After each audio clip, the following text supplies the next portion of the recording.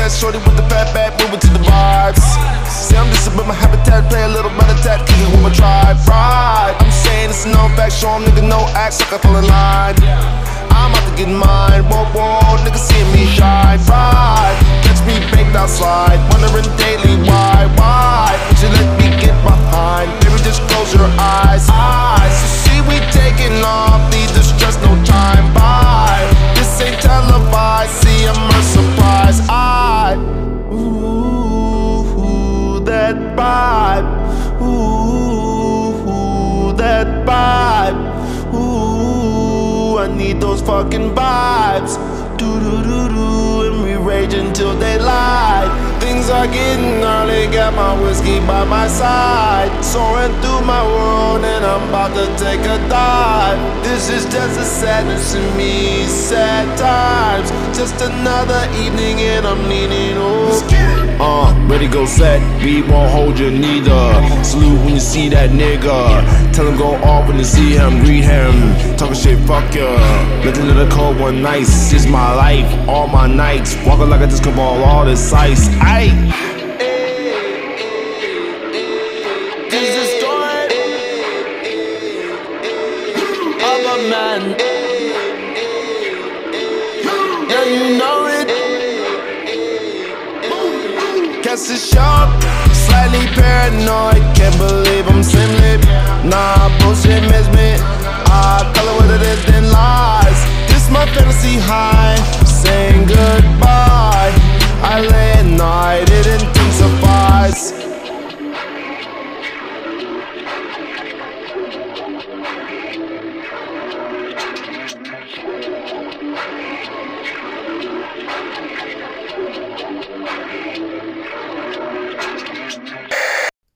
All right, cool. So just like I said offline before I hit record, this is super, super ad hoc, bro. I just kind of keep it really chill. First and foremost, and no shade to any of the other co-hosts, right? Like I didn't mean that necessarily in the Instagram post, but I think in any content medium, you kind of gravitate to certain energies or voices or perspectives, and for whatever reason, I think I gravitated to you. Make some pretty bold statements, dude. So that's number one. Number two, I don't know. You have a charisma and a certain way of sharing your points of views, and so I don't know. I fuck with it. So I figured I'd reach out to you and have you on the podcast. So I do appreciate you doing this, brother.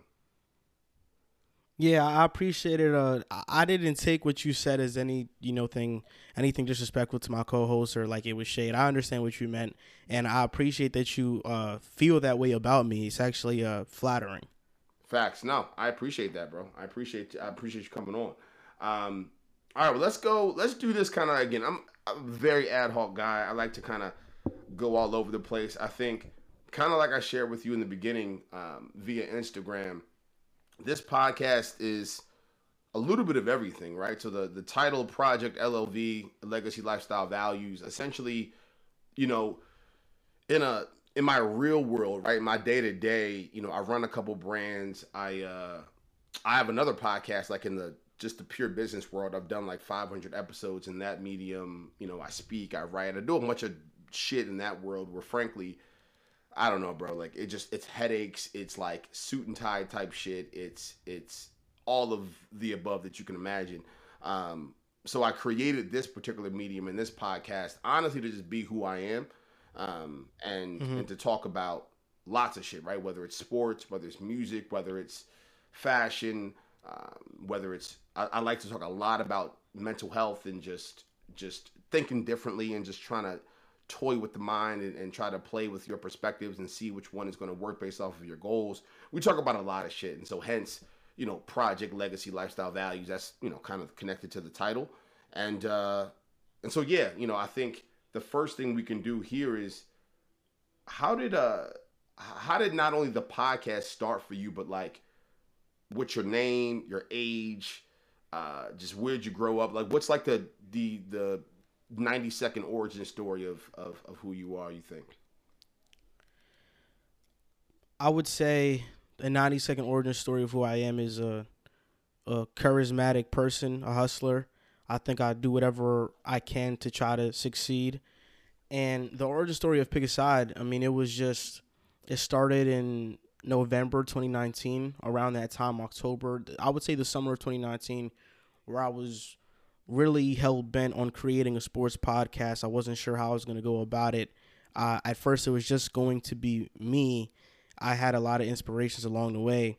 And what kind of pushed me to the edge of actually getting it off the ground was my grandmother's death, who I was really close to. And when she passed away, I can remember she passed away in her room, and in the room over in the living room of the house, I was with my cousin. We were talking about, goals, and I was talking about the podcast and what I wanted it to be and how I wanted it to be started. And I came up with the name Pick a Side right there. It was kind of like a bittersweet day because at one hand, it's a great memory, but also a sad one. At the same time, I came up with the name, and I started it off with Riv and JC. We got it off the ground running. And just from there, being consistent, doing it twice a week, sometimes 3 times a week, and just getting out content all year long, I think it's just been I think the word hustler goes hand in hand with my personality, just doing whatever it takes to be a household podcast in the industry and to be known. I think that was my goal from the start, and to see it come into fruition was a very humbling feeling. No, facts. I appreciate that, and I'm sorry about your grandmother, brother. That was a few years now, so I'm sure you're feeling a lot better now. But that probably wasn't a fun experience for you at that time, Yeah, for sure. It's that summer she had been dealing with breast cancer. And that entire summer, it was me, my aunt, my cousin, my mom taking care of her. And, it just happened to be her time. I'm just glad that she passed away in a peaceful manner, because we know that usually that's not always the case, when it pertains to death. No, I hear you. How old are you? I'm 22 years old. I'm turning 23 in June. You're young. Okay, so you're a young hustler out here. I mean, I it's funny because when you're growing up and you're a certain age, you're a teenager, when somebody says that they're like 22, 23, you think it's so old. And even now, like, I'm starting to feel old, even though that I know I'm young, and you're saying I'm young. It's funny because I actually feel old. You feel old, you think? Yeah, I definitely feel old. I think 22 is that, like, at least in my head, I think of 22 as that age to where you're young, not old. I think 23, you're now starting to turn that corner. You're getting closer to 25. Then when you get to 25 and plus, you're like, okay, now in the eyes of society, at least, you're already supposed to have everything figured out and everything planned. And in that sense, I do feel old. That's interesting. I'm 31. So thinking about 22, and you probably have heard this, right? Because, like, in retrospect, 22, 31, I probably would be like, like a older brother type age, right? I'm not old enough to be anyone's, father out here. But when I look back at 22, did I think that was old? Possibly. I don't know. Yeah, that's interesting. That the fact I didn't expect to say that you were that young. Actually, sidebar, and I do a lot of this because I have ADD. Are all the co-hosts in that 22 to, let's call it 25, 26 age range? Or are you all in the same age? Yeah, we're all pretty much the same age. If we're not 22 or 23, nice, or just turned 23. I went to high school with everybody that's on the podcast. We weren't the closest in high school. We started to build a relationship as the podcast progressed. Nice. But everybody, like Drew, Joel, Riv, are all a year ahead of me. When I was a junior, they were seniors. JC was in my same grade, and he was a real close childhood friend.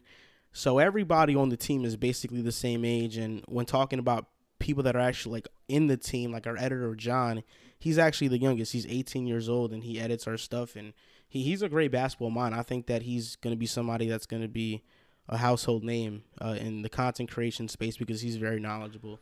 And that's what was the interesting thing about it, right? Like, I think, again, like, switching over to, like, and I keep saying the real world and, my 9-to-5 day-to-day shit. Like, I've done podcasting so much, right, and speaking so much that I'm very familiar and I understand kind of like trying to take the content game and make it a career. And that was probably the first thing that stuck out to me, right? Like what honestly stuck out to me is that you guys weren't a bunch of kids or a bunch of young fellas that were just talking shit. Like you guys are super thoughtful about, you know, your rants around, right, anything, right? I mean, you guys pretty much cover most sports, but I think you probably stick in the NFL and NBA pocket for right now. Is that fair to say?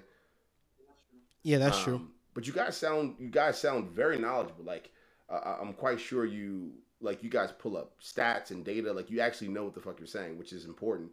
And so I respect that. Is that the goal for you personally? Like, what do you do in your day to day? Like how do you wake up each day and have enough food to eat breakfast? Like what do you do daily?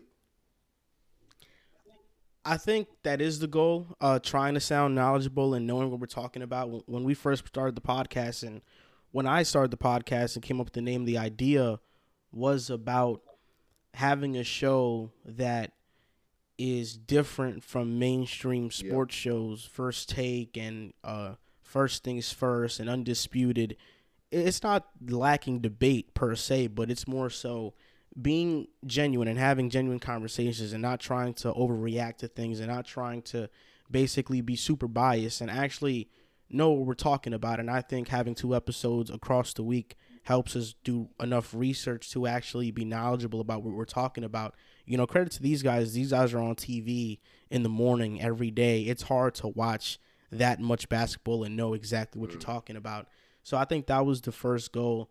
And how I wake up day to day, I think as of recently it's been starting to change. I've been trying to at least be consistent with the gym because I've been trying to go on this weight loss journey. But I would say, I guess, how I wish I would wake up every day is I wish I'd wake up every day and for the first 2 hours of the day, watch some film or some highlights. And I used to do that, but as of recently, I've been getting away from it just because I've been more busy. Watch some games and some highlights, do a lot of research and reading and just know what's going on across the league.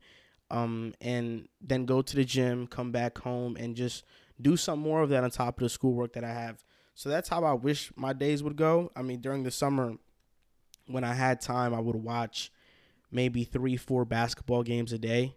Before a day before the show, we have our topic list, and based on the topics that we have, I watch about like 2 games from each team to kind of get a sense of where they're at. And during the football season, I watch more than half of the games that happened that past Sunday during the week.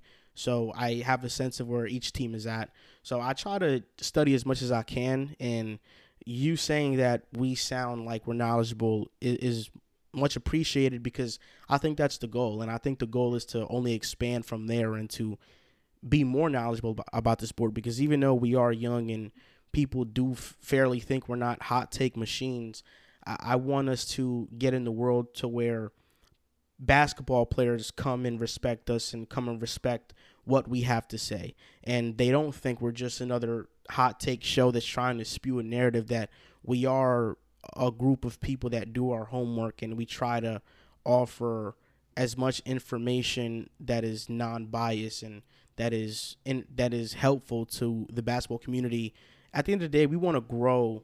We want to grow the basketball community. We want to grow basically how fans view the game and not trying to view it in so much of a lens of the narratives that a lot of these sports shows spew out. No, I understand that. I hear that. And so Jersey, I'm hearing a bit of, and this is probably because my girl, she's gonna kill me. My fiance. let me make that correct. You know how women are, like, she's gonna kill me. So my fiance, not my girl, not my girlfriend, my fiance. She is originally from Jersey. So are you like literally Jersey? Or are you like New York and Jersey, family from New York? I can hear it in all of your kind of voices, but I know a lot of that comes from Jersey as well. Like the Jersey, New York accents are pretty common at times. Are you just Jersey, or you spent some time in New York, or family from New York? I'm just Jersey. Riv, he's from New York. He actually lives in Harlem currently. Drew is mostly Jersey, even though he would say that he was born in Brooklyn, so he has some ties there. Joel is from Hackensack. JC's from Patterson in Jersey. and I'm from Jersey. I think we would all claim Hackensack, New Jersey as our hometown. And the reason why people can kind of think we're from New York is because in the way we talk and we speak, we are very New Yorkish. And that's because we're from North Jersey. Hackensack is literally 15 minutes away from New York. So we are closer there. I'm not one that visits New York much, but me growing up, I was very influenced by hip hop. I used to make music and used to write some raps. So just in that and just being, I think, very interested in the culture, I grew fond of, I guess, embracing a New York type of attitude and accent. But we all claim Hackensack, New Jersey as our hometown, and that's what we're repping. No, I hear you. Okay, so podcast 22 Jersey, got a nice crew of people around you, right? Grew up together to some degree in high school. What do you actually? And you're still in school right now. Are you a senior? Like I heard you say school. Are you a senior now, or what's that like? I'm a junior currently at Montclair State University. Which one? Montclair State University. Got it. And did you or anyone else play sports in high school or growing up a lot, or is it just you've always had a passion or an interest around it? It's a little bit of both. Andrew grew up playing baseball, basketball, but he was mostly a baseball player, a very good one at that. River grew up playing basketball. He played on AAU teams in high school. I played on my high school team in high school. I played on AAU club teams and travel teams as well. JC also played on AAU teams, and he, I would say right now, is the best basketball player amongst all of us. And Joel, I'm not sure what he did in terms of sports, but he is 6'5", so he's definitely the tallest one out of all of us. And I would just say, yeah, we all played sports to some degree, whether it was for an AAU team or a high school team. So we do have experience playing sports, but it's not anything extensive like at the college level or the professional level. For the most part, we are just fans talking about these athletes. Fair. And the reason why, and I got to give you context on myself, so I was a running back in high school as well as a middle linebacker. So, I was in high school here. I mean, you're on the East Coast. I'm from Baltimore. Actually, I never told you exactly where I'm at. So I'm in Maryland. So I'm actually not too far from you guys. So there used to be, as you know, in high school, you have the Under Armour game, you have the Adidas game, and then there were always like these tier 2 all-American type tiers, and obviously you have all-state. So I made all-state in high school, all-county, all-city, and then I went to, I don't know if you're familiar with this, and you might be since you're from Jersey. Are you familiar with the powerhouse? People try to stunt. I think it's a powerhouse because they get to the national championship or at least close to it every year, in my personal opinion. Well, it's objective. It's not even an opinion. Are you familiar with Wesley, the college D3 school, Wesley? Yeah, so I am. I played at Wesley for a year, and then I transferred over to West Virginia, and then went to jail, to be transparent. But and everyone knows that on the podcast, so I'm not ashamed of it now. And I was at 19. I'm now 31, so fuck it. But I figured it out, right? But yeah, so that from my angle, that's kind of why I'm so passionate about sports and why I'm so knowledgeable to some degree around football and other sports, because that was my entire life, bro. Like I was that guy. I was that kid that had the trainers from 12 years old that, was 218 as a senior in high school, benching 225 like 28 times and was trying to, get to that next level and always wanted to be an Under Armour All-American and, didn't have the grades to go to D1, even though I had the size, and had to go to Wesleyan and transfer over to West Virginia. And then, and at the time for me, if you do the age thing, I was there with, and I was never as good as these folks. So please, you'll never find me if you look me up, but I was there with like Geno Smith and Tavon Austin and what was the other guy named? Oh my God, Steve. Jesus Christ, are you familiar with West Virginia around that time? I know about Geno Smith and Tavon Austin because of how electric they were, but I can't name other players. Yeah, there was on a couple team. people, and that was when, in my personal opinion, and West Virginia's starting to rev up a little bit again, but that's when West Virginia they were not joking around. Like West Virginia, quite literally at an objective level, was trying to make some noise, and so that's kind of like my background, I guess, just from like context perspective. Of why I was excited to talk to you and bring you on here, because frankly, I don't talk about sports as much as I hope that and wish, frankly, that I wanted to talk about on this podcast. And yeah, so I know a thing or two, I guess. So I think we'll be able to have some sort of an educational conversation about some things. Yeah, I'm excited to have it. For sure. So let's do this. Got to know you a bit, background, homies on the podcast, doing well. Last thing actually on the podcast, since I'm, got this business mind, I've noticed you guys have 90 reviews, which now that it makes sense, like the level of scale, because once you get to like 90 or 100 reviews on the podcast and you're staying at that 4.9 consistent rating, you start to pop up naturally and organically through the different channels of podcasts, distribution channels. But, what are you guys doing besides TikTok? 'Cause I think you guys, that's where some of those clips are coming from, right? TikTok? Yeah, well, we're on everything. So it's not just TikTok. I mean, we're on YouTube. We have 14,000 subscribers on there. We get over, 200,000 views a month. And Yep. I didn't even know that. I didn't even know about the review rating system. I knew that it was a thing, but I didn't know that once you get to that 100 point, they start pushing your podcast organically. I think for us, we haven't really tried to push people to review our stuff. I know that other podcasts, like, they would host like contests and stuff like that to pick up their rating. We don't try to do that, even though it's probably a good idea. We're on TikTok, over 100,000 followers on there. Instagram around 3,800. Twitter at 700. Got to get that up. But for the most part, we're on every single social media outlet, whether from Facebook to TikTok. We're on YouTube. We have a YouTube Shorts channel for our podcast specifically. And in terms of just audio streaming platforms, we're on every single platform. And I know, from a marketing standpoint, TikTok is so organic. So I know a lot of the marketing probably is pretty seamless on that element. But besides that, I mean, how are you, to get to 14,000 consistently, how is that happening? What tactics, who on the team is thinking about those things? It's all organic, and nothing just direct posting. has happened. No, like we haven't paid for any promotion on any single outlet, TikTok, YouTube, Instagram, Twitter, nothing. We've paid for no advertisements. It's all been organic. It's all been posting, and our following on Instagram and Twitter mostly is made up of our following from TikTok and YouTube.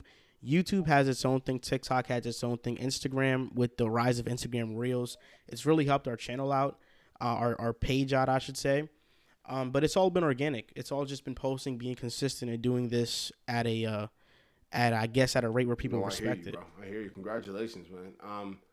So are you ready to talk? And I know you've already talked about this. I checked out the podcast. I know you've already given your thoughts, but let's maybe get your some granular, one or two most pressing thoughts that are just coming out of your head regarding the Super Bowl. Let's talk about this, bro. What's the first thing that pops out when you think about the Super Bowl and the outcome? I think it was a storybook ending. It was, I think, the best possible outcome that could have happened in terms of a storyline standpoint. Matthew Stafford coming from Detroit, winning with the Rams. I think that was one of the better stories in the NFL. A bunch of players solidified their careers, like Aaron Donald, Cooper Kupp, OBJ, Jalen Ramsey, Andrew Whitworth. I don't think there was a villain in this Super Bowl. And the Bengals, they were a team that it was one of the surprises of the NFL. Nobody expected them to be in this position. And because of that, I think it might have been a little bit better for the game that the Rams won. Although I was rooting for the Bengals, I wanted Joe Burrow to win. Horrible, I think the Bengals have a lot of time at least to get back. Whether they get back or not is, we aren't sure, but they have time. I think for the Rams, their time was ticking, and it was a lot of legacies on the line. Sean McVay, had he gone 0-2 in the Super Bowl, we're now talking about him differently, and he didn't call the greatest of games.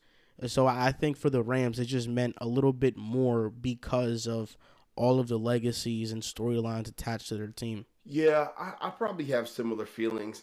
I think, just objectively, just on a quick sidebar, ADD shit, the Super Bowl halftime show was amazing. Do you agree with that? Yeah, I thought it was really The good. NFL did a great job putting that crew together. I think people need to stop giving 50 Cent shit. I don't think he actually looked that fat, in my personal opinion. It definitely looked like 6 weeks out, he probably hopped in the gym. You can tell when you realize you have something coming up, you kind of gotta try to get some shit in order. But yeah, so the Super Bowl, the halftime show was great. I think for the game, what do I think about it? Because I actually, and that's one thing about the podcast. I really go ad hoc. I outline certain topics and I try not to think about them until I hit record. I think for a minute there, did you ever feel like, here's a thought, did you ever feel for a second there that you didn't know who necessarily you would give the MVP to for a second there when it didn't look like there was a clear, definitive, for a second there, I honestly thought the Bengals were going to catch back up. And I thought they were going to do that. I thought in that drive even, I thought it was going to happen. So was there ever a moment in your time where you're like, I don't know who I would give this MVP to? Did that ever cross your mind?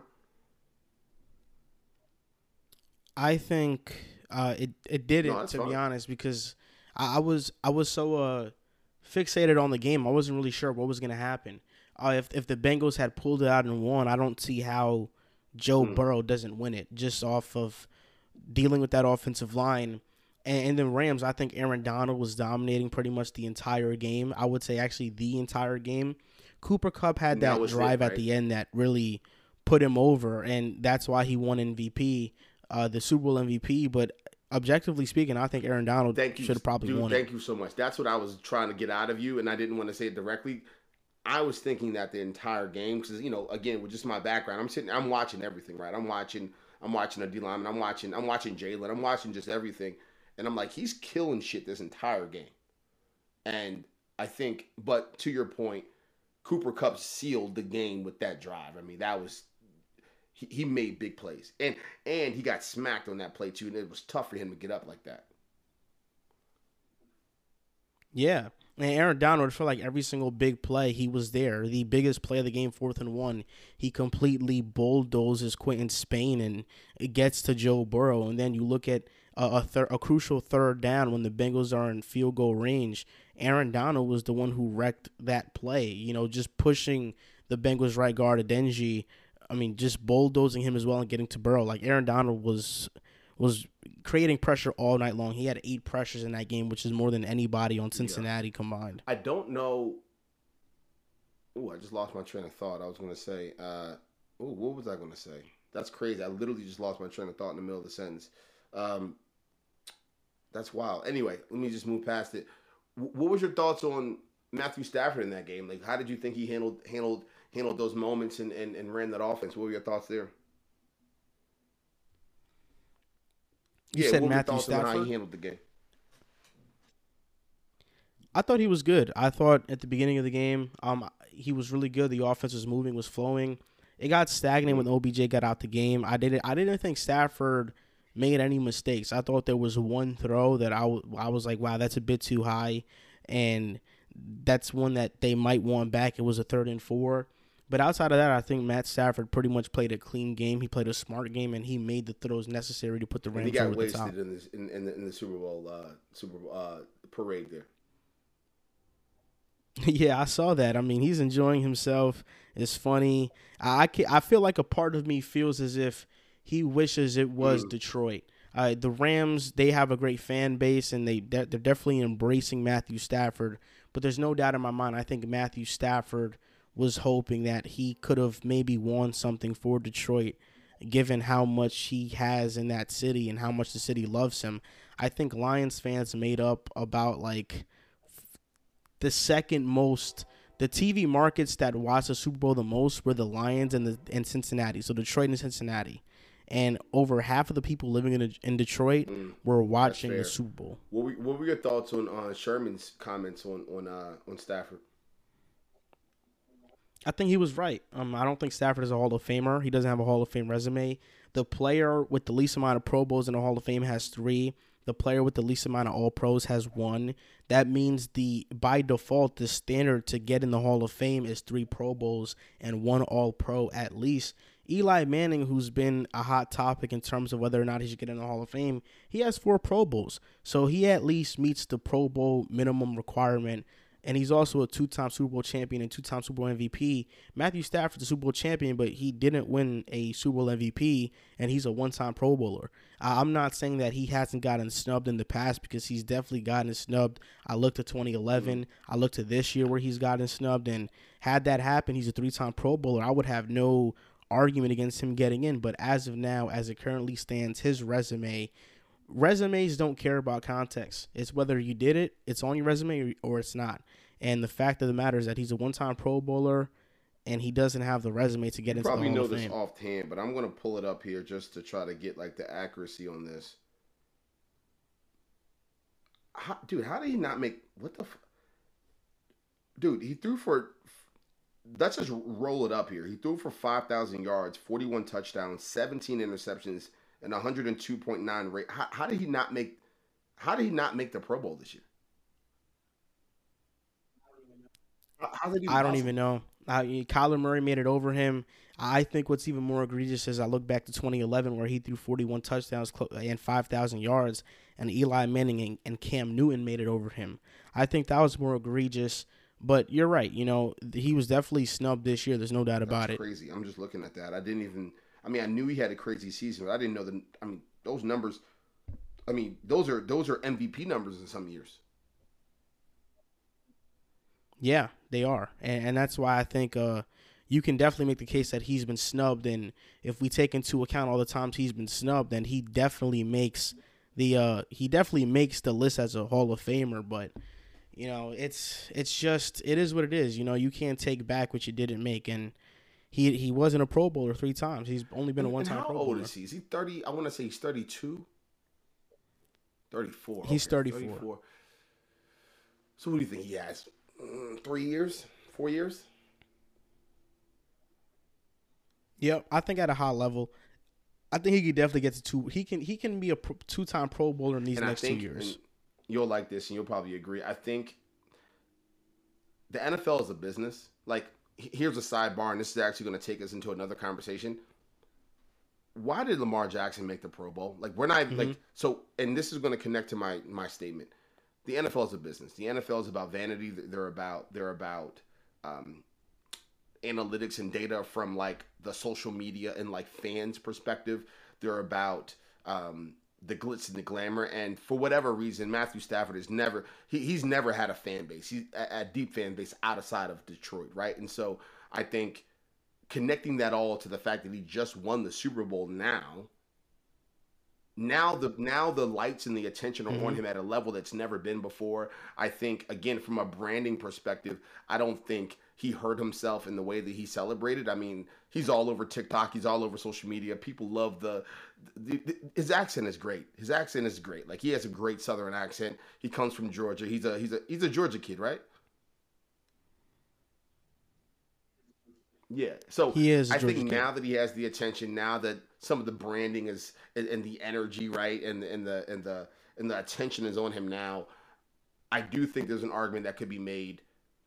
Putting up the numbers that he put up in some of those years you mentioned, along with last year, even if he gets to the 4,500, 34-10, 34-8, and sits between that 99 and 102 rate. I mean, he's going to get into the Pro Bowl as long as they keep making the playoffs and getting to the second and third round. He's going to do well. I think he's going to make the Pro Bowl in the next couple of years. Yeah, I agree, and that's why people always get mad. Oh, how is he not a Hall of Famer? He has the numbers, he has all this and all that. I mean, at the end of the day, what's so hard about making 2 more Pro Bowls, given that the Pro Bowl is very easy to make in the eyes of many? If it's an event that has such a low bar and a low standard, then why is it so much to ask from a quarterback that people say is a Hall of Famer to make it 2 more times? I mean, nobody's asking him to be a 6-time Pro Bowler. It's just a 3-time Pro Bowler. Can he make it 2 more times before we start throwing him in the conversation with Hall of Famers? I think that's just where I stand. 100%. All right. Now, shifting over again back to my world, right? Like, I started my first business at 19, built a second brand at 26. Like, everything in my being is about building brands. I have a team now. Everything that I think about is entrepreneurship, is brand building, is team building, contracts, negotiations, integrations, partnerships, brand deals. That's like literally my entire life, again, outside of this podcast, right? And so, sidebar and fun fact, before I started my most recent business that I started 2 years ago, I was this close to starting kind of like I always wanted to be an agent in the sports world, but I wanted to do like, are you familiar with, you probably are from like a macro perspective, are you familiar with like Gary Vaynerchuk and AJ Vaynerchuk and what they're doing with Vayner Sports? I kind of wanted to start something like that where you not only supported the athlete on the field, but you supported them off the field with endeavors and brand deals and just the way that they're marketed. But I never pulled the trigger, right? And so whatever the case is, but when I look at Lamar Jackson, right? I'm from Baltimore, right? Born and raised my entire life. I love Ravens. I love everything about the Ravens. Another quick ADD sidebar. I think there's an argument that could be made that like people like players like Jamal Lewis should get more praise. Have you ever looked into his numbers and looked into his performance and his capability and thought? I have You should look that up, right? Number one, he had one second or third greatest season in NFL history with rushing, and then he just had a consistent 5-6 year stretch. And I know for a fact he's over 10,000 yards rushing. I think his touchdowns are a little low, and that's probably why. But getting to Lamar Jackson, right? After that whole little rant, getting to Lamar Jackson, I want to throw an idea at you. You seem like a smart guy. You seem like you may have an opinion around the way contracts should be set up and how teams should interact with players. So I want to see how you take this. My issue with Lamar Jackson, since I watch him very closely as a fan, and since I played at a high enough level where I know the mentality of an athlete, right? Lamar Jackson, just in my personal opinion, just looking at it with the naked eye, not knowing any person in his camp, I believe he does not prepare in the offseason enough. I think he does not prepare physically with his body. And I mean that quite literally. I know what it looks like when an athlete prepares. Like quite literally with his physical nature. And I'm not trying to get too direct, but like literally his arms and his legs and his chest. And like I've seen the way he looks in the pregame. Like he's not preparing. And I know that to be true. And that does not bode well as you get older. And that's problematic with your age and your body and things of that nature. But that's like the least of my worries. Because he has a lot of natural ability that he can lean on. My real issue is I don't believe he prepares in the offseason with his footwork, with improving certain variables of his strength to get his arm strength better, his form, and the most important thing, I don't believe he's studying in the offseason. I don't think he's watching enough film. I think he's doing too much hanging out with Kodak Black. I'm not even joking here. People always laugh when I do these rants. I'm actually not joking. I don't think he prepares enough. So here's my suggestion with what we should do with Lamar Jackson. I want to get your thoughts. They should give him 28 to 35 million guaranteed over a 4 to 5 year period of time.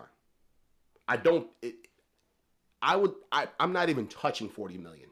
I'm not even having that conversation with him and his agents and his mom's the agent, which is another conversation. And inside the contract, I give him everything he wants, brother. I give him everything he wants. Contingent on, and I'm being quite literal, meal prep, chefs, in the gym doing X, Y, and Z 60% of the year, 4 times a week, certain amount of time working with a coach, film prep, like actually during the season doing X, Y, and Z prep, he needs to prepare more and think more about the game of football than I think from the outside looking in and knowing what I know about football. I just don't think he is. I don't think he is taking the X's and O's and the preparation of football seriously enough. That would be baked in more into the contract clause-wise than anything else because his talent is very clear. What's your perspective on that whole rant? I know that is a very out-of-the-box structure of a deal, but if I were going to hesitate on Lamar Jackson, it would not be his injury. It would not be his lack of ability and his whatever the case is. It would be purely on, I just personally don't believe he prepared. you can clearly tell he prepared at a crazy level in 2019, prior to 2019. There was videos about it. There were people talking about it. I actually have a few homies that know a lot about him and his camp. Like, I knew that to be true. Now, looking back in how he performed this year prior to being hurt, I just don't think he is. What are your thoughts on that whole rant? I think the only reservations the Ravens should have about paying Lamar Jackson have to do with his health and the play style that he plays with. He doesn't slide, so Kyler Murray gets injured because he's smaller, but Kyler Murray does a great job of protecting his body, and he slides. Lamar Jackson takes hits. I think he even takes on more grueling hits than Cam Newton took on, and he was somebody that was very reckless when it came to running the ball. That's my only worry with Lamar. He got injured this past season. He also didn't have the best year, throwing 16 touchdowns, 13 picks. But he did get hurt, and the Ravens were 8-3 at the time that he got hurt, or 8-2, one of those. That's my only reservation. I can't speak on his preparation. I think that he does a good job preparing. I think he makes plays out of nothing, and I think Greg Roman, he's a genius innovator when it comes to rushing attacks and scheming up a run game, but in terms of his passing concepts, they can be very elementary, and I think that's part of the reason why the Ravens aren't able to maximize their passing game. Along with that, they don't have receivers, like outside of Marquise Brown, Hollywood Brown, who I would say is okay, but he's not an alpha number one. Sammy Watkins the year before, Willie Snead. He had a good rookie year. I mean, Rashad Bateman is good, but he's nowhere near here right now. And he's not somebody that I would say is a dependable receiver that, now because Rashad Bateman's on the Ravens, they're a top 10 passing attack. I still think they lack another receiver to pair with Hollywood and Mark Andrews. So in that entire rant, you pretty much voided that whole, like, you think, you don't think there's preparation issues with him. I can't speak to that because I'm not sure. Yeah. I'm not sure. I'm not sure where it's coming from. I just think based on watching him play in the film that I've watched, I don't see him make horrible reads. I don't see him being. I don't see that in his game being the reason why. This was just a really dumb decision by Lamar Jackson. I actually think he does a great job manipulating safeties. I think he does a great job going through his progressions, even though that's been a knock. And I think he is a great quarterback. He's a top 10 quarterback in this league, no doubt. It could be that fact that I'm a Ravens fan, and when you're a really deep fan of a team, you just start to shit on them every time they do something wrong. It probably could be that, but yeah, I don't know. How would you structure his deal moving forward? Right? What are your thoughts on that? Because that's a big topic right now. I think.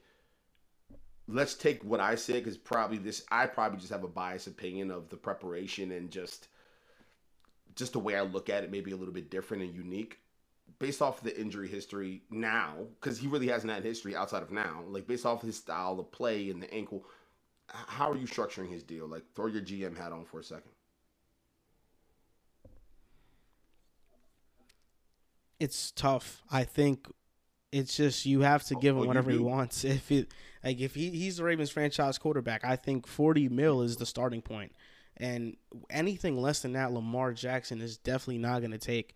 I would probably start off at $40 million, and then I wouldn't have the contract fully guaranteed based on his injury concerns, and I'd probably have incentives based on how he plays and playoff wins he wins. But for the most part, I think $40 million is a starting point for Lamar Jackson. I didn't expect you to say that. So you're saying, you figure you give him, I'm just pulling up my calendar, you figure you give him $40 million, let's say over 5 years, so you'd have the contract at $200 million with how much guaranteed?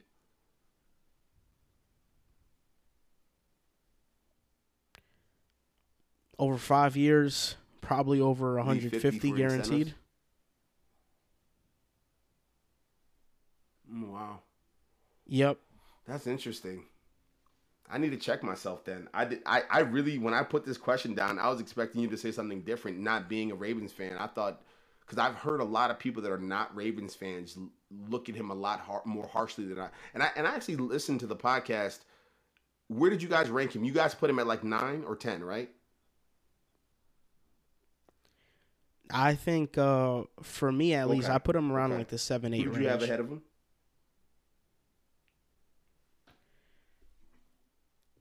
Mahomes, Rodgers, Allen, Herbert, Back up. You have Burrow. Herbert in front of Lamar.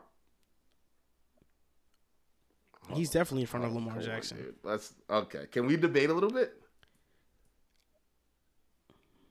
We could if you want to. Break this down for me. You putting Herbert in front of Lamar. Definitely. I don't think there's a reason why you can put Lamar in front of Herbert now. You trust Herbert more when you analyze quarterbacks. Let me ask you this actually, so we can understand the debate, right? When you analyze quarterbacks, what do you look at outside of pure skill and the team they have around them? Do you look at do you say, okay, if you were to take Herbert and put him on the Ravens and then put Lamar on, the chart, do you do that? How do you analyze when you compare two different players that play the same position? How do you analyze it? I look at everything. I look at scheme. I look at their attributes, so arm power, decision making, athleticism, their ability to improvise, their ability to go through progressions.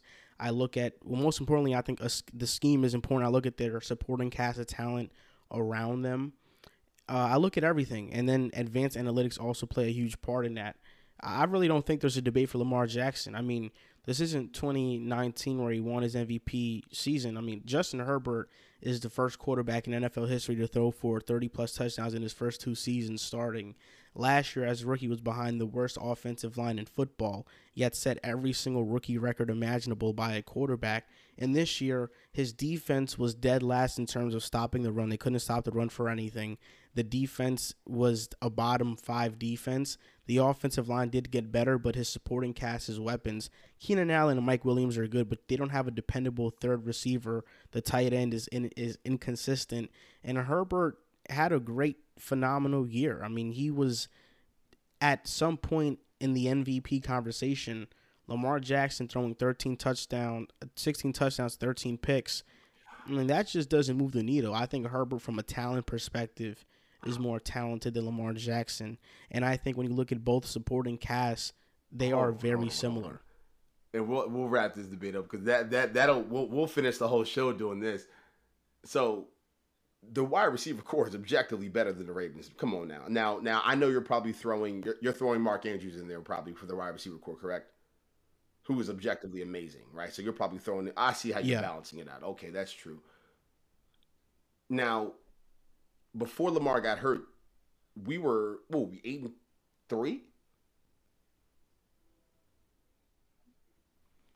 You guys were 8-3. The injuries that the Ravens suffered, you put Justin in there. You think he's withstanding that?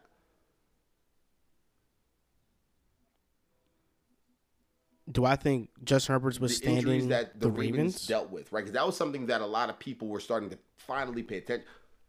The Ravens are not 8-3 without Lamar Jackson, with the amount of injuries they had. Do you think if you were just to swap out and put Justin there, they still would have been 8-3? I don't see why not. I mean, there were a lot of injuries to the Ravens, but the position group that was injured the most was running backs. A running back, which is the most replaceable position in football. Running backs don't matter in the modern NFL. They just don't. You can find one off the street to rush for 1,000 yards behind a good offensive line and scheme. The Ravens' offensive line was not as bad as people think it was. It was still ranked as a top 15 offensive line. Mark Andrews is better than any group of tight ends the combined Chargers can put out there. Chargers receiving core is better than the Ravens for sure. But they are not. It's a similar supporting cast. You know, Lamar Jackson wasn't behind one of the worst offensive lines. It's not like he had no receivers. And just his decision-making is not on par with a guy like Herbert's. I mean, Herbert was, I would say, flat-out phenomenal, and it's just his second season. I think you just shitted on me on that debate there. I hear you. This is connected to this. This question I have is connected to this. What's one opinion about an NFL player that you have in the league right now and that most people would disagree with?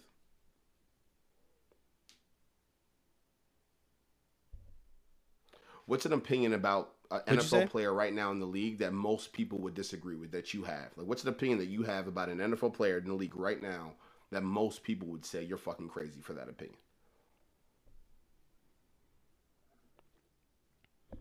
I would have to think about it. Well, I think Zach Wilson's going to be a top 15 or 10 quarterback next year. You're being legitimate right now.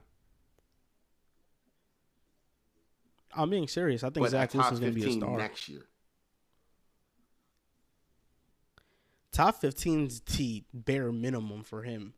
That's me being generous. I think he's going to be higher. Yeah, break this. Give me a 30-second spit on this. Break that down for me.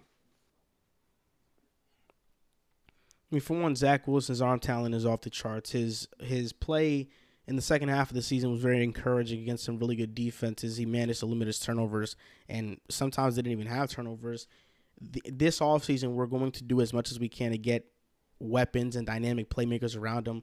Elijah Moore's already good. Corey Davis is pretty good.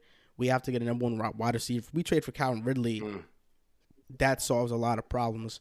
Our offensive line was the 13th ranked offensive line this past season. We have some good running backs. We can use another one. And signing a tight end. I think this offseason, the Jets are going to go all in on surrounding Zach Wilson to be successful. And I think he has the talent, the ability, and the moxie to be one of the better quarterbacks in the NFL. You like the former first-round pick by the Ravens, that tight end that went to Atlanta for a couple of years? You like him? What's his name? Do you know who I'm talking about? He was with Atlanta. Hold on. Shit. What is his name? Tight end, Atlanta. No. Austin Hooper. He was with. He was a former first-round pick of the Ravens. Ooh, I need to Google this. I think he was like 2019 first-round pick, tight end, Ravens. This is gonna kill me. Oh no, he wasn't 2019. Might have been 18. I'm gonna find it. There's a tight end that the Ravens traded to Atlanta that they drafted in the first round. I think they drafted him like 25 or 27. He has long hair. He's good. He played because who did Atlanta draft last year or this year at tight end? Now that just had a great season at tight end. He's kind of like a wide receiver. What's his name? Kyle Pitts. Yeah, Kyle Pitts. He was behind Kyle Pitts. Kyle Pitts. I'm blanking on it. But yeah, that could be a nice pickup. He's out there right now, and he's a really, really good tight end. But obviously, Atlanta doesn't need. Well, I guess they could use him, but they're not doing a two-headed tight end monster right now. They're kind of just going all in on Kyle, which is. What are your thoughts on Kyle briefly? I think Kyle is a great player. He's going to be a great player for a long time. I didn't think he was going to have this great of a season. He arguably had one of the best rookie tight end seasons no one's talking, in the history of the game. I think Atlanta. He didn't get any headlines for that. I mean, it's because he plays in Atlanta. It's the same reason why Matt Ryan. People still view him. People view Matt Ryan as not a good quarterback, and it's because he plays in Atlanta and they're losing and nobody really cares about them. But he had a pretty good season when you account for all of the shit that was around him. And Matt Ryan is somebody who's underrated and in a good situation can be the difference to why that team makes a big playoff run or playoff push. The Atlanta, just nobody really cares about them, and I think that's why he didn't Matt get the Ryan media and drop attention. him on a team right now that Matt could do what Matthew Stafford just did. Drop him on a team right now. I would say the Colts. That's fucking beautiful. You would take. What are your thoughts on Carson Wentz, real quick? Because that's interesting that you said that. What are your thoughts on him? So you would swap them out? Yeah, I mean, I think Carson Wentz is not a good quarterback anymore.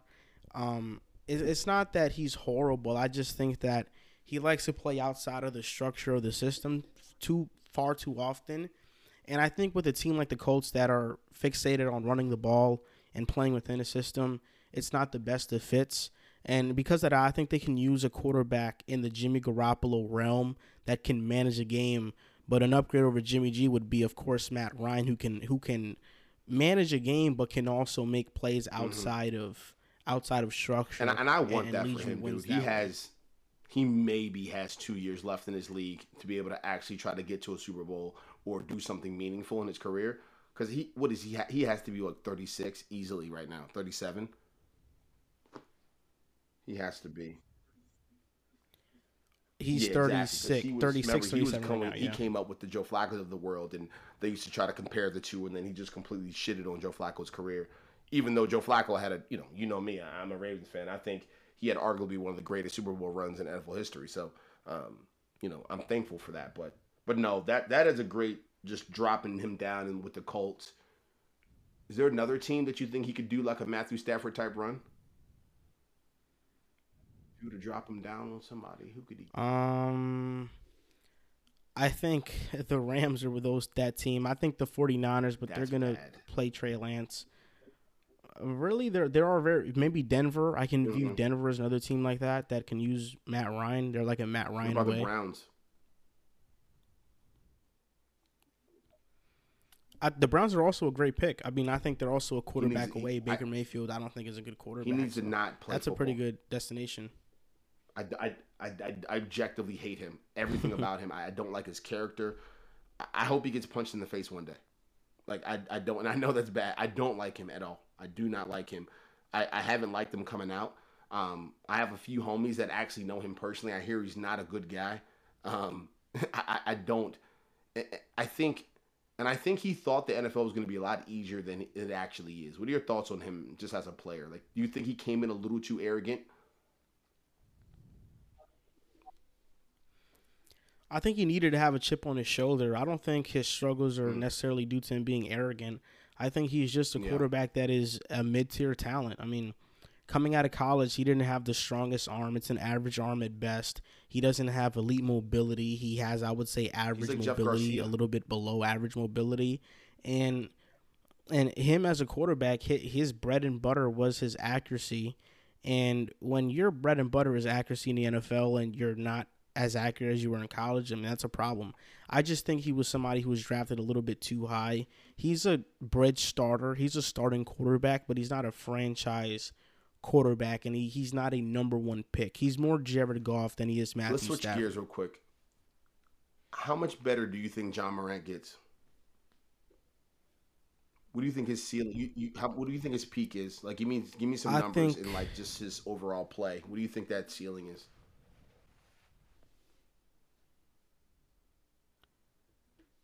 I think John Morant can be an MVP. I don't see why not. I think he's definitely already a top 5 point guard in the NBA, and he has a very high ceiling. He's a superstar player, and he's somebody who can be the best player on a championship team. John Morant, at his peak, whatever you think that is, versus Derrick Rose at his peak. Who are you taking? And you saw what his peak was. I'm taking. Thank you. I'm taking Derrick Rose still.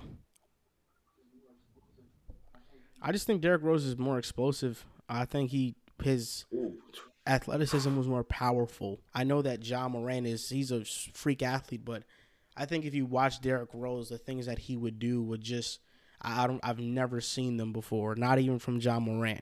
Ja is as close as it gets, but even him, it was I've been totally different. I've never seen this clip in real time, and I've been trying to find it for years. There's a play where, dude, he has to jump from.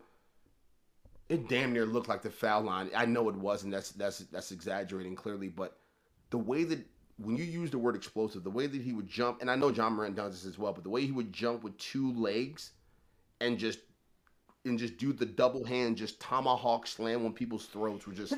I've never seen anything like that from a guy of his stature. I've never seen that before.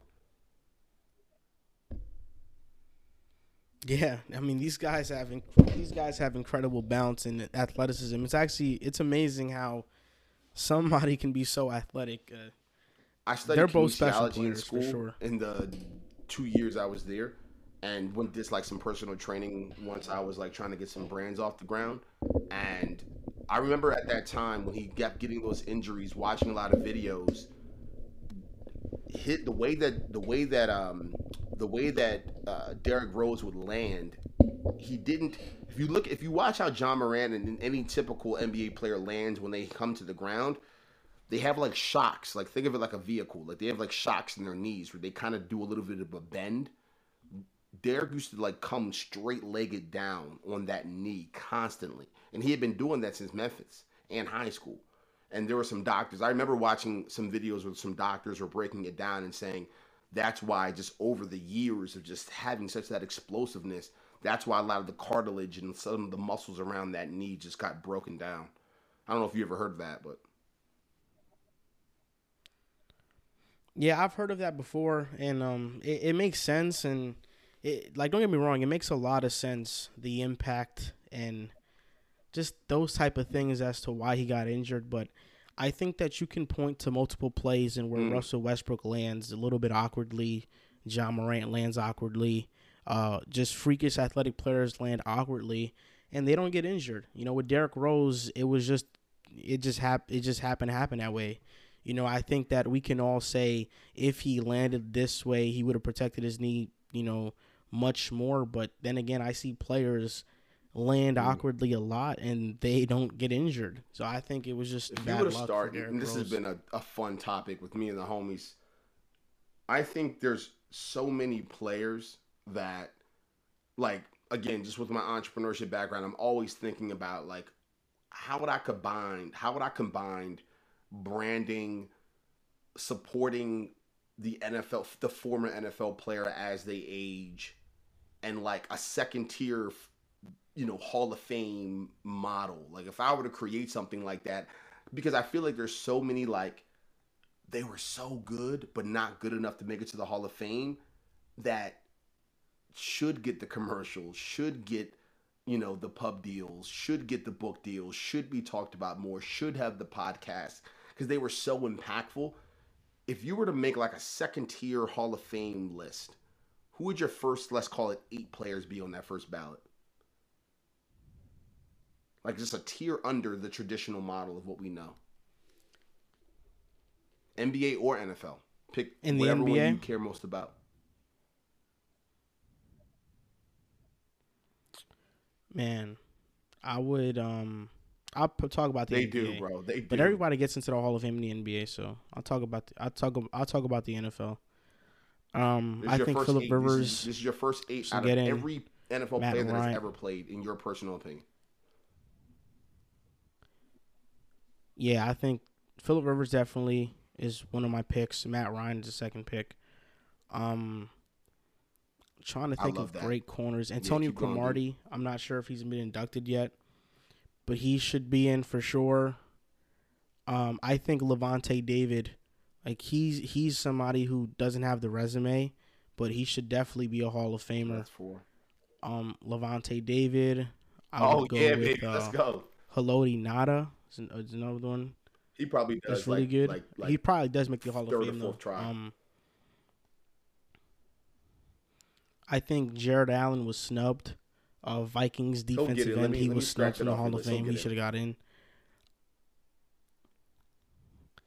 He didn't get in this year. It's just crazy. Okay. He'll get. This was the first time he was able to apply. Yeah, I think he should get in. Let me try to think about some wide receivers. Maybe Roddy White. I like Roddy that. White was I a like great that. receiver for a lot of years. I'm gonna keep going. I'm gonna look up his stats. I like that. That was interesting. It's hard for me to think of out the top of Anquan these Bolden, players. He'll get in. Though. Anquan Bolden is another one that's interesting. I think Devin Hester also. Devin Hester didn't make it, but he should definitely make it as just a special teams player. Roddy, and then I guess one more I can put is the Brickishaw. That's true. The Brickishaw Ferguson. Roddy had yeah, I can see why. He has 4 Pro Bowls, 1 All-Pro, 808 reception yards, pretty much 11,000 yards, but he only has 63 touchdowns. So the touchdown is always a factor with the receivers, right? Yeah. Yeah, I think it's mostly the Pro Bowls though. I think it's that's really accolades in that sense are actually what's I would holding probably back do so many just players. to ramble out just a few, not the full 10 or 8 rather. I would do Steve Smith. I probably would do. Again, Jamal Lewis was just great. Like people just don't pay attention to that. Like he had a solid 6 years. You know what's funny? I think that, and you're probably gonna laugh at this. I've always thought they should have like a most impactful list, and I think the NFL does give him enough. I think the world of sports gives him enough credit, so I think he's good. But Michael Vick should just have like a special place in NFL history from like a notoriety perspective. I've always thought of that. That'd be dope. And then I'll just do one more. I like how Ocho Cinco. I like how Chad pushes his narrative of why he should be in. Oh fuck. Actually, bro, meet me here. Brandon Marshall. What are your thoughts on that? Brent, have you pulled up? Whether Have he you should looked be at in Brandon Hall of Fame Marshall's or not? stats? Yeah, I mean he's unbelievable. But you Let me think he give should you be in the another Hall of opinion Fame? before I make myself look. Yes, I do. Yes, I do. I'm going to round it up. He has 1,000 reception yards. I'm going to round it up. He has 12,000 plus yards and 83 touchdowns and 6 Pro Bowls.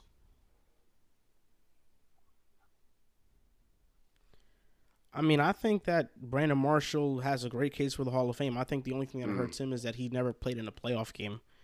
And no team he's been on has ever made the playoffs. But individually, I mean, he stacks up. And he isn't was that one of the best argument though receivers that of the Terrell 2010s. Owens used to always make? That is the Hall of Fame made? Is the Hall of Fame about Super Bowls and about status, or is the Hall of Fame more about individual accolations? It's more about status, and I think that's the biggest flaw with the NFL Hall of Fame is that it's more about status, and it glorifies team accomplishments more so than individual accolades, which it's weird because football is the ultimate team game. So to measure any singular player by a team accolade is I think pretty couldn't dumb. agree more, bro. Couple last things here, some rapid fire shit, real quick.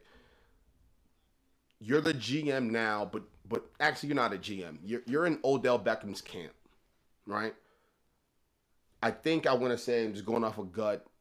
Is Odell like, he's 27? Let me look that up. Is he 27? 28? 29. Okay, even better. I think he's 29. You're in Odell's camp, right? What are you doing with Odell from a... What advice are you giving Odell how his career should go moving forward? If you're his manager, if you're in his camp, you're his homie, you're like, bro, you're 29, you probably got a solid 3-4 years in the league at a high level. What do you do with him? Where does he go? How does he start to overcome these injuries? How do you write the script of his career over the next 3-4 years in the best ideal way?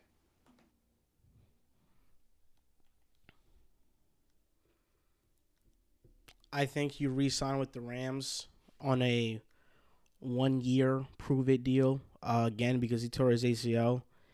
And after that, I think he has a great season. Then you test the free agency market. You get a long-term deal with another team, and then you just go from there. But I think he already proved himself by him going to the Rams and winning a Super Bowl with Matthew Stafford and that crew. He was labeled as a problem in Cleveland, as a misfit with New York.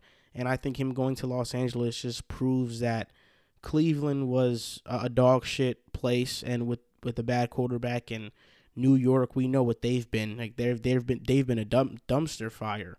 So I think OBJ right now looks like the victor and looks like the one that was always in the right. He's a free agent now, right?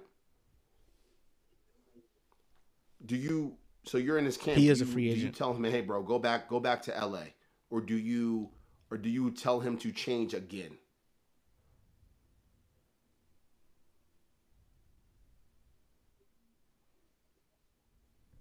Stick it out with Matt Stafford I would tell until him to go Matthew back. Stafford retires, right? Because they have all the pieces. I would they're do going to that, keep for Cooper sure. Kupp. They need that number 2. You want to talk about a number 2 receiver? He'll be the best number 2 receiver in the league for the next 3-4 years. The defense, I think they respect Actually, another quick sidebar. Do you think Aaron Donald retires? Because that's going to kind of connect to my statement around their defense. Do you think, and where did that narrative even come from? I guess someone inside of his camp said it was a possibility, or someone heard it. What are your thoughts on that? You think it's a money thing? I don't think he retires. That's just my opinion personally. I don't think it's a money thing. I think it was more so of a legacy thing, and I think it was something of him at the moment saying, if I win, what else do I have left to accomplish? And I think that the only thing left he has to accomplish is prove that he's better than Lawrence Taylor. That's tough. And I think accolades-wise, if he plays 2-3 more years at the same level, he's going to surpass Lawrence Taylor. What are you looking at? Just Pro Bowls, All Pros. He won't pass him in sacks. That's really it. That's really it. Yeah, he's an interior defensive lineman, so it's a little bit different from that's fair. Rushing the edge like Lawrence Taylor. So you keep did. Odell there. You ride it out to Matthews. What do you say? Sign a 3-year deal. Yeah, sign a 3-year deal. Yeah, I think that's reasonable. Matthew Stafford, ride it out. And then at that point, he'll be, 32?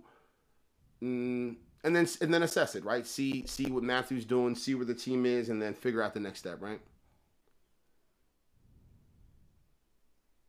Yeah, Matthew right now is actually older. He's 34, so 3-year deal would be around 37, 38. I think that's right where he'll start to fall off a bit. So I think that's a perfect deal for him. Out of your own time. Bronny. Hear this idea out, or this thought out. This isn't even a full-baked idea. And question, frankly. You're in his camp again. I'm asking you to kind of do this, because that's one thing. I get a gut feeling.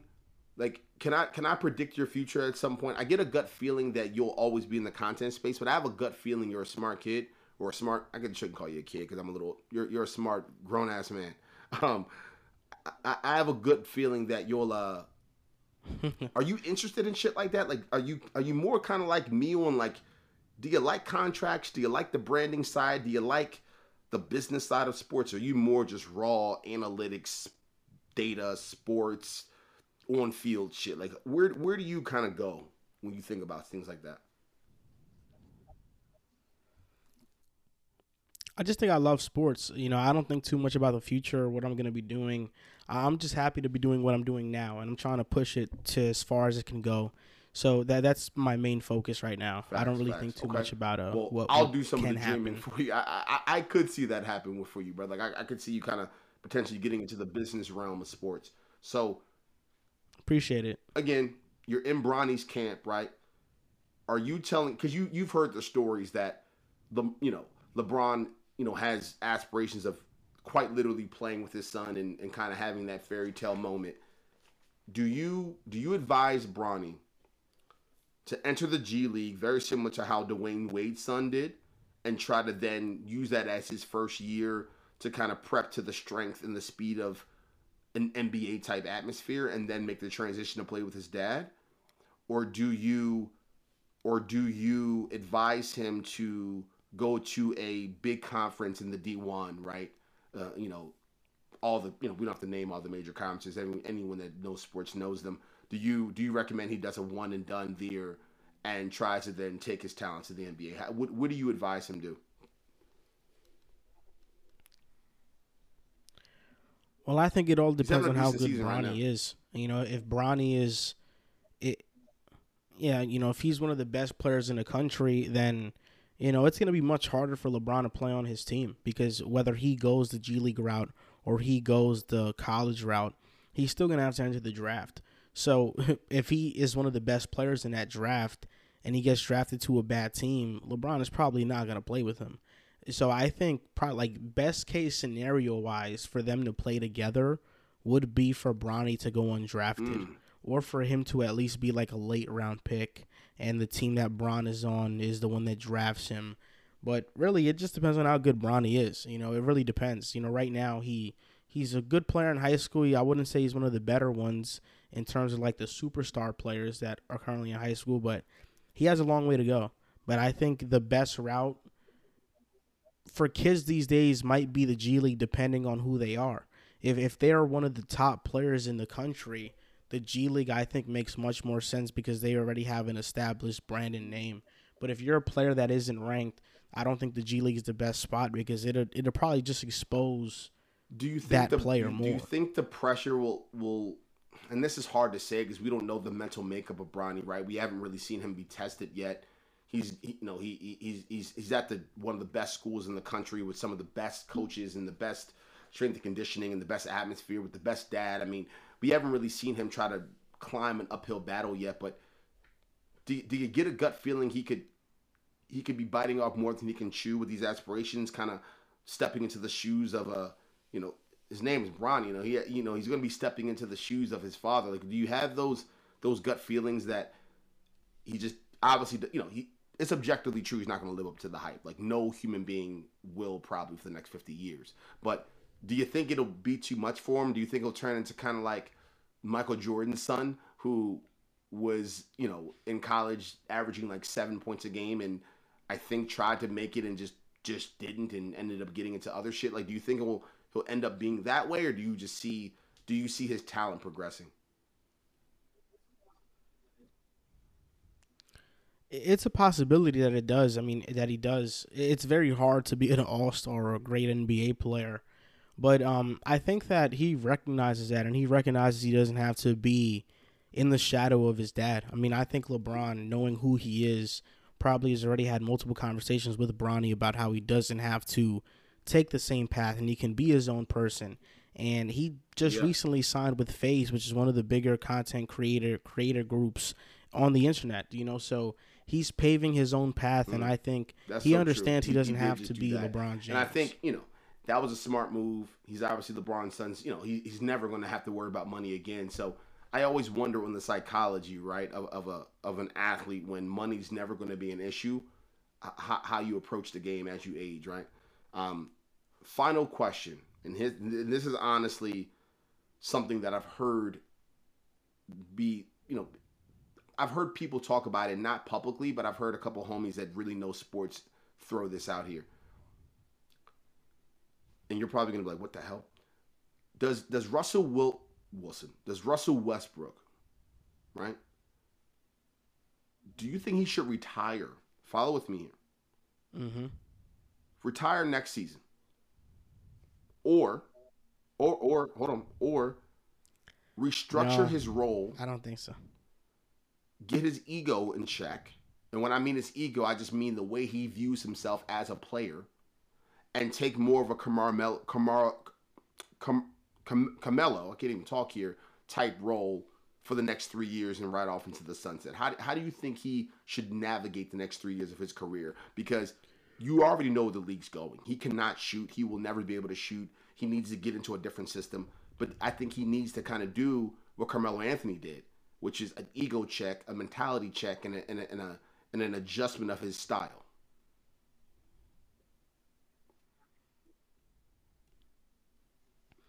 I think he needs to embrace a new role, and I don't. He's still a starter for sure, but it's just he needs the ball at such a high rate, and I don't know what team in the NBA that's trying to compete would want Russell Westbrook handling the ball that long.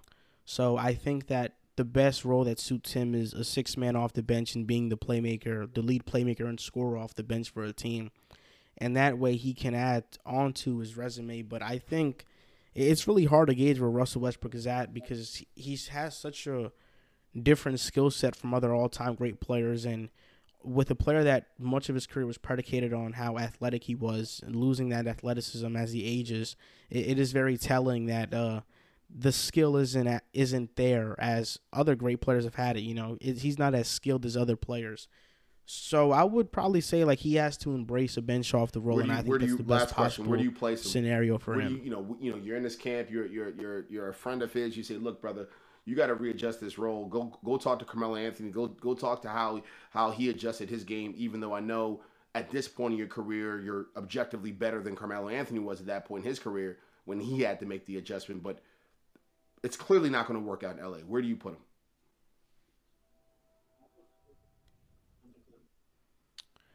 I would put him He's never going to with the do shit Clippers for the rest of his life if he goes there.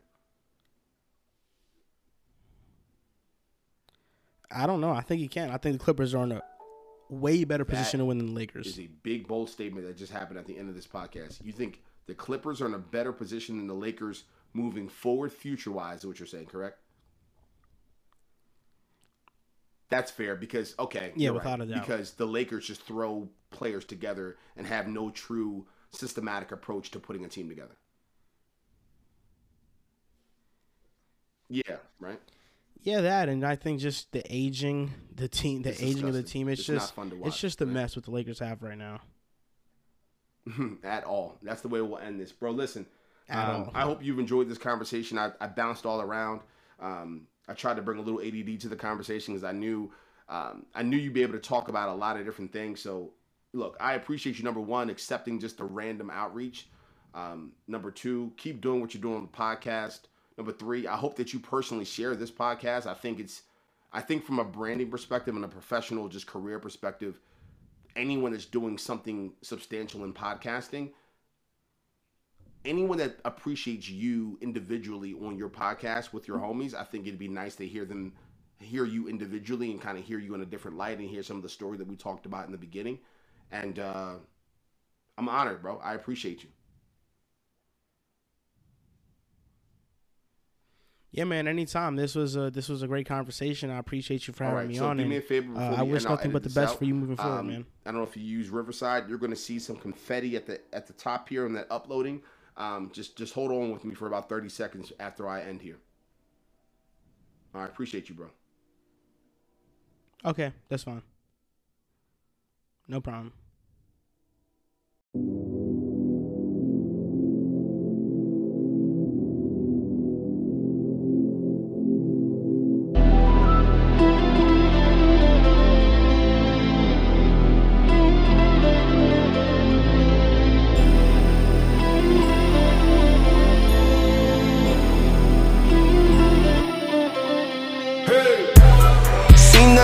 Shorty with the fat back, moving to the vibes.